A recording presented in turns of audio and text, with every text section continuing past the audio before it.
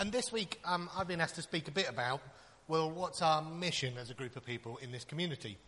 And so the title there that I was given to talk about is, what is an Oasis Hub? For those of you that have been part of the church for a long time, you'll know that hub is our word to describe everything that we do in the community here in Waterloo. It's really our word to sort of capture everything that the church does and the schools and that we do in the community here. So I want to think about two things this evening. One is, what is a hub? And then secondly, what is our role in that hub? What's our role?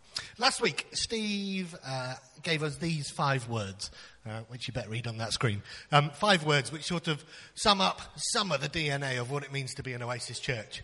A church that's inclusive. A church that's committed to interdependence. A church that's committed to intimacy with each other and with God. A church that's involved in its community. And a church that's got influence as well in the wider world and in society.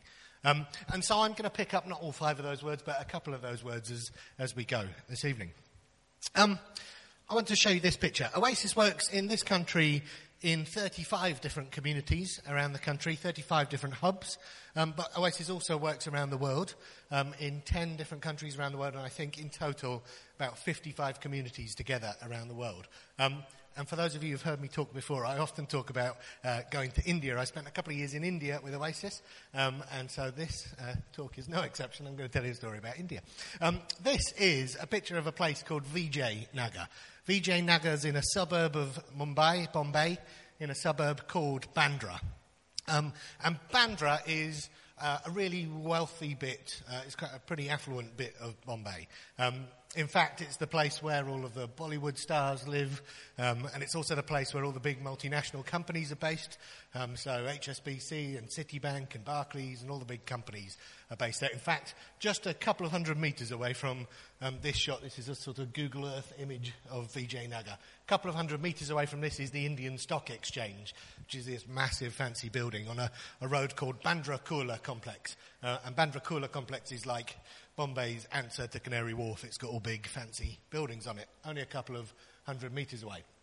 But in this picture, you can probably see on the left-hand side of the picture, there are some of they weren't really posh, but some of the sort of more affluent buildings that people were living in, flats. And you can see lots of green space and, lots of trees and stuff in that picture. And then on the right-hand side of that road, you can see this sort of amorphous blob, this sort of rectangle here, and then that sort of black river that runs down the side of it. And that community there, the rectangle, is called Vijay Nagar, and it's a slum with hundreds, thousands of people living in it. It's probably sort of 500 metres up one side by, 100 metres something down the other side. Here's a picture of the same community from the ground. And so you can see Vijay Nagar is a place with lots of sort of hutments, really, 1-2-story hutments, people crammed in together. Bombay is a city that's got about 25 million people live in it, all told, and almost half of the population live in slum communities. And because of that, it's quite a small geographical space, Mumbai, and because of that, the poverty and wealth is like cheek by jowl. It's right next to each other. And so you can see in that picture, in the background, are some of the fancier apartment blocks. And this is Vijay Nagar right next door to it. In fact, just the other side of those apartment blocks is, you've probably heard, in Slumdog Millionaire, the slum that the child lives in is called Dharavi. It's the biggest slum in Asia. It's got at least 1 million people live in it. That's literally just the other side of those sort of high-rises you can see in the background. So the reason I tell you about this place is that Oasis mission is the same around the world. It's the same wherever Oasis works. And it's our mission here. I worked in India for 2 years and worked in this community, and I learned all sorts of stuff whilst in India, but I definitely learned this, that our job, my job in that community, was to be good news. And so the reason we read that reading from Isaiah is it talks about being good news, doesn't it? Our job in that community, my job in that community, was to be good news to absolutely every single person in that community. So to young people, to old people, to married people, to single people, to people who had migrated into the city, and there were lots of them that had, to people that had lived in that community for many, many years. My job, our job as Oasis, was to be good news. And what do I mean by good news?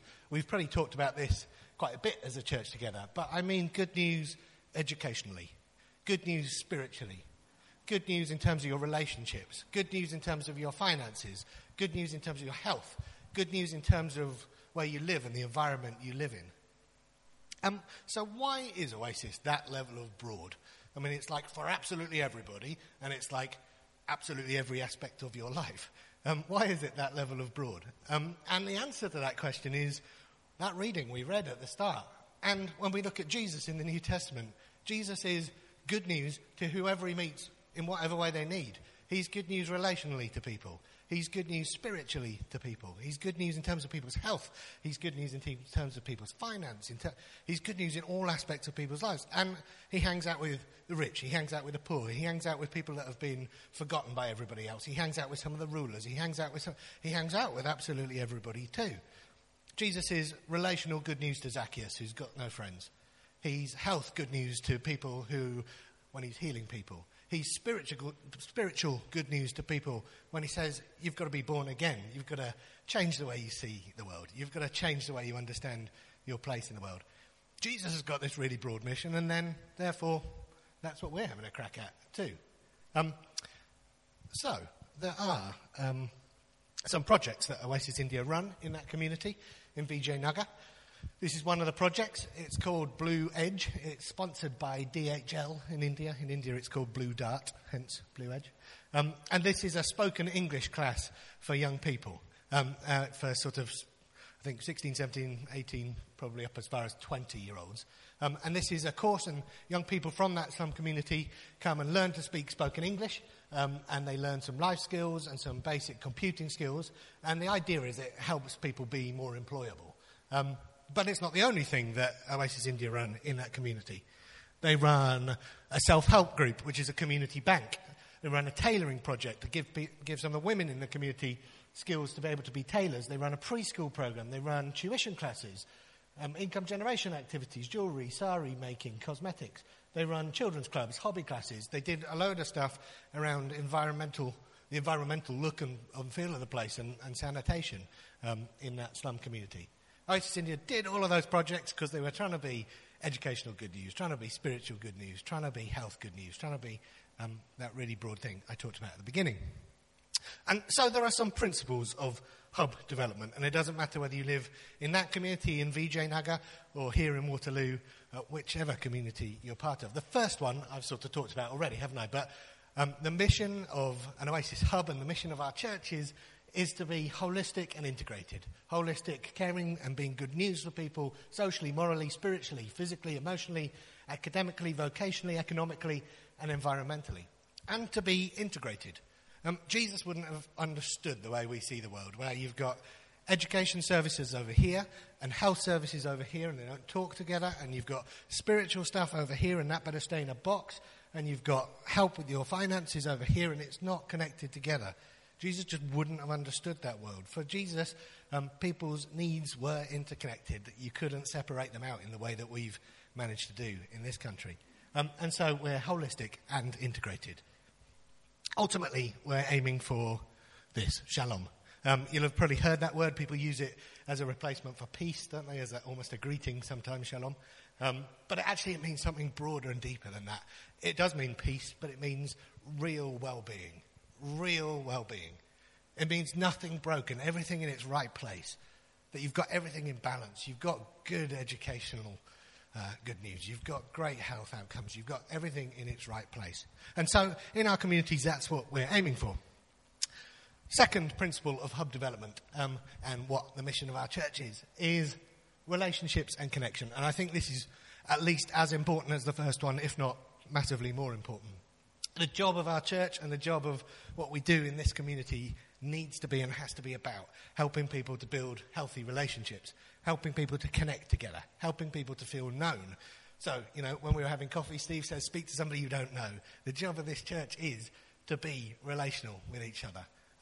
That's a really important one. So, throughout the year, you will probably know that as a church community, as a hub, we run loads of events. And almost the sole purpose, this is the jamboree that happens in the summer, and thousands of people come and gather in a park down the road. We did it in the Imperial War Museum last year, and just come and have fun together. And almost the sole purpose of this is to help people connect, to help people build relationships with each other, to help people feel known in their community. And so we do that sort of stuff all the time. Third principle, this is final principle, is about small geography. In that picture of the slum in Bandra, it's a pretty small place geographically, 500 metres by 100 metres, like I said. And again, here in Waterloo, we try and do a similar thing. We talk about our community, our neighbourhood as being almost a sort of half a mile radius from this building, stretching from Waterloo Station down that side to the Imperial War Museum up here, just up by the Three Stags pub. Small geography. And I talked this morning as well and was saying that I think in life we're encouraged, and this is probably a bigger problem for us in the UK than it is for people in India actually. We live quite fractured lives, don't we, where it's quite hard to know the people in your geography. It's quite hard to know your neighbours. It's quite hard to build relationships in this busy city that we live in where nobody's ever in at the same time. So I think we've got a bigger issue in terms of developing relationships than people did in India. And I think one of the things that society says to us is if you feel like you've got a lack of relationship, join something. Join a football team. And I join a football team and I meet people my age and I meet people who are interested in football. Join a music club. And I join a music club and I meet people in my social demographic and people who are interested in the same thing as me. And my friends are all people who have got the same views on life as me and are all people that have got a similar outlook on life to me. And my family's over here and that's not really connected to any of the groups. And we end up having quite these sort of dislocated groups that we're part of. And often these groups are, well, it's certainly true for me, I don't know about you, but like made in my own image. Like they're people who are a bit like me because we've both chosen to be part of the same thing. And I think one of the reasons, it's not the only reason, but one of the reasons why we're so bothered about geography is it forces us to be more inclusive than we might normally be. In this community here, you'll meet rich people, you'll meet poor people, you'll meet people who are struggling with relationships, you'll meet people who've got fantastic relationships, you'll meet people who've moved into the city, people who've been here for many, many years. You'll meet absolutely everybody in this community here. And it forces us to be inclusive, doesn't it? And to have a sort of mixture of relationships that are more than just the image of me. And so Steve already mentioned a bit of this, but here's a map of our community. This is Waterloo. And there you can see the sort of orange circle is the half a mile radius. Away from this building really is almost in the centre. And we run, just like in Bandra, a whole bunch of different things. We run a couple of schools, a primary school and a secondary school in this building. We run a little community farm, which is health good news for people, isn't it? And environmental good news for people. We work in St Thomas's Hospital. We're just about to set up a community health project. There's a food bank. Down in the bottom right-hand corner, a little children's work, play space, a children's centre. There's youth work. There's I think I said debt advice centre, financial help. And I won't name all the things on that list, but the job is the same job, to be good news, educationally, socially, relationally, spiritually, in terms of your finances. And so we run a bunch of stuff in the community. It's probably worth saying as well that none of this is doing stuff to people or doing stuff for people. If we end up being like that, we're being patronising, I think. We need to work in partnership and be part of this community, work with people. And so we work in partnership with a whole bunch of different people. If there's a fantastic health project happening in our community, well, why set something else up? Let's work together in order to achieve that broad vision. So none of this is doing stuff to or for people. It's with people. One more thing, just in terms of the way the hub model works and our mission as a church. You'll hear us often, you've probably heard Steve in the past speak about our communities being Christ-centred communities. And last week Steve spoke about bounded sets, where there's quite a hard boundary and it's like, are you in the set or are you out of the set? And there's some rules for deciding whether you're in or whether you're out. And churches can be a bit like that, can't they, where there are some fairly hard and fast rules on whether do you fit here or don't you fit here, and you work out which side of the line you're on. Actually, we're about centred sets centred around the person of Christ. This is a diagram, and you can almost take it as a sort of aerial shot of Jesus. Jesus is a rabbi. Jesus taught on the move, just like all rabbis did. And you can probably imagine the scene where he's wandering up a road and he's got his disciples around him trying to learn from him, trying to learn and pick up on everything he says. Peter's probably right at the front of that, trying to learn from Jesus, asking him questions about what he said, challenging what Jesus says, trying to work out what's going on, trying to work out what Jesus is trying to say. You've probably got another ring of people slightly further away, so maybe Judas, maybe Thomas, who are not really engaging in the conversation, but they are listening to it, and they're really interested to listen. You've probably got another ring of people slightly further away still that can't quite hear what's going on, but are asking Thomas about the conversation. They're almost having a conversation about the conversation. There's probably another group of people further out still who, can't really hear at all and are just interested to see what's going on and are sort of, peering in to find out, and they're asking people what's happening. And then there's a crowd of people that are sort of drifting in and out. And you can probably imagine the scene looking a bit like this, with people pushing their way into the centre to find out what's going on. And some people in the centre moving away. They've got bored or distracted and moving away. And it's a real mess almost of people moving in and people moving out, and there's no boundary to it. Everybody's included in this model. So we talk about Christ-centred communities. And what we mean by that is this model where people are being encouraged in to find out more if they choose to. And some people might be drifting away, and there's quite a sort of messy boundary to all of that. There's no hard and fast rule, are you in, are you out? And one of our jobs as the church community in this geography, I think, is to help people, if they choose, to move closer to the centre. To help people, if they choose, to find out more about Christ at the centre of that Christ-centred model. So one of our jobs, I think, is that. The real point I wanted to make, that I've described to you what an Oasis hub there is, I think, and you've probably heard some of that before. But the real point I want to make is that all of that stuff that I've just said is really just a model. It's just a way of working, isn't it? And I think it's only as good as our ability to actually build relationships here in this community and in the communities where we live and where we work. Like, this is just a model for the way we operate. It's only as good as how people in this community actually feel. Do people genuinely feel included?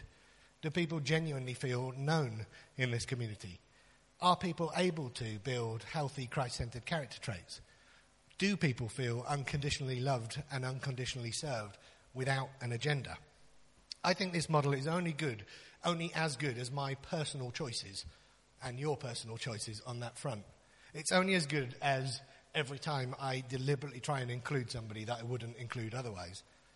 And this is not easy, is it? I find it really difficult. I'm sure you find it really difficult too. So I'm not saying there's an easy, just do this list and you're sorted. I think it's a hard thing to do. But it's only as good as my pushing myself to try and know people better than I currently do. It's only as good as my pushing myself to develop healthy character traits in me and helping other people to build healthy character traits. It's only as good as me unconditionally, without an agenda, putting my time, energy, money into serving others and loving other people. So really the big point I want to make is that we can talk about Hub and we can talk about the mission of this church as much as we like, but it's only as good as our personal choices. So, we had that form that we were looking at earlier. It's only as good as my, commitment I put into some of that stuff. Am I going to give my time, money and energy to serving people in this way? So, here you go, and Steve talked about this last week. There are sort of 5 things, and there are probably a load more actually, but 5 key things that I think are the role of the church community in our neighbourhood here. I think the first one we've talked about a lot, but is about unconditional community service. Not with an agenda, just doing it because we feel that's our mission, to be good news. I think the second one is about character development. It's about us building healthy character traits and finding the opportunity for us to do that, but also helping other people too. Third one, spiritual development, and that's the bit about, if people choose, and there's no coercion and there's no, people don't have to, but if people choose, like developing opportunities for people to be able to find out a bit more about Christ at the centre of the Christ-centred community. Relationship building we talked about, and then the mission to be leaders in this community and to work in partnership with people in this community. So 5 words there. I had a fascinating conversation when I was home over Christmas with a guy that I used to know when I was at school. We went to school together, and I probably haven't seen him in about a decade. And we met up for the first time in, like I say, about 10 years, it might be more than that, over Christmas, and just sat and had a drink together. And it was fascinating. This guy is a really intelligent bloke. And when we were at school, he's an ardent atheist. And he used to asked me questions all the time about faith and spirituality, and he was fascinated in that stuff. So we'd always get into conversations about faith and spirituality. And 10 years on, we sat in the pub, and almost the first questions he started talking to me about, and the conversation that we got into was this exact same thing 10 years later. And it was a fascinating conversation because he was saying to me that there were two big points, I think, in what he was saying. But the first one was his complete distrust with institutionalized religion. And the church was definitely a key player in that. His complete distrust with institutionalized religion. He was saying to me, I feel like the church just sets people up to be hypocrites. So you go to your religious service and you talk through all this stuff about the way you're going to live your life, and then just never, ever put it into practice. And he said, I don't blame the people for that, because, everybody can be a hypocrite in life, can't they? And everybody, inside and outside of the church, inside religion and outside religion, can be a bit of a mess in their life. So I don't blame the people for that in the slightest. But institutionalized church just seems to give people the opportunity to be more of a hypocrite than they might otherwise be. And he went on to say, and also, I feel like it gets rammed down my throat too. So his wife worked in the church, and he said, when I go there, I know everybody's lovely to me, but I know there's an agenda to it. I know it's about, I'll be nice to you, but the price of this is your soul. I want you to turn up on a Sunday morning. And he was saying to me, I feel it's all a bit vacuous, really, that, there's not much to it, and yet it gets rammed down my throat.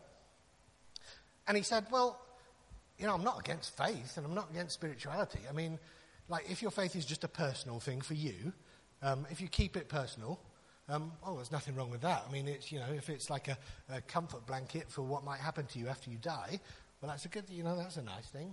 That's not a problem. I've not got a problem with that. And he said, so your faith, Dave, I guess your faith is just a personal thing that you keep to yourself, right? And I said, well, I don't quite see it like that. I don't think my faith is just a personal thing, I was saying to him. I believe, I'm not saying you need to, but I believe that the things I believe are as best as I can get to, like the point of the universe. I don't see it as a personal thing. And so I went on to talk to him a bit about Oasis, and I talked to him a bit about the character development stuff we do and all the community service we do. And he said, yeah, but all that community service stuff is great, but what's the point? What do you want out of it? What's the payoff?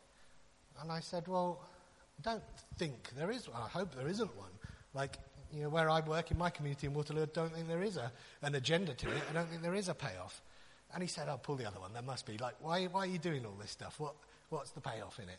And I said, I really, really don't think there is one. But it was obvious he just didn't believe me in the slightest. And I guess this reminded me of two things. One is that we can think we've got the best model in the world. We can think we've got an exciting church community. We can think that everything's going swimmingly. But there's an awful lot of people that either don't know about it or have a complete distrust of what we're doing. We are the institutionalized church, aren't we? It's a problem for us, that. I think, distrust is maybe too weak a word. I think some people have got a complete hatred for institutionalized religion. And secondly, what was fascinating to me was even his best, nicest, kindest view, most forgiving view of the church was a pretty lame one. It was well, as long as you keep it to yourself, it's just a bit of a solace for you as you slowly drift towards death. His best view of the church was not what I think the church is about in the slightest. And it reminded me again that this is a really intelligent guy who there's no reason for him not to know about it, but it wasn't in his paradigm of understanding that the church could be any more than that. The church was either a bad thing or even at its best a pretty lame thing. And his paradigm of understanding just didn't include the church being an exciting force that is unconditional good news. And he just wouldn't believe it. So I think there's a challenge for us. Is this church just another one of the consumerist options? I think it's quite funny that as I worked for Oasis over the last 10 years, I've talked to lots of different people about new church development in this country and in the States and around the world. And lots of new church development, often to me, seems to be, take the same old stuff and put a different gloss on it. Take the same old stuff, the same theology, the same motivation, and put a different veneer on it. So let's create a new religious service that's got a cool band and has got really good production values. Let's take the same old stuff and let's do a sort of postmodern version of it, because that will attract that demographic.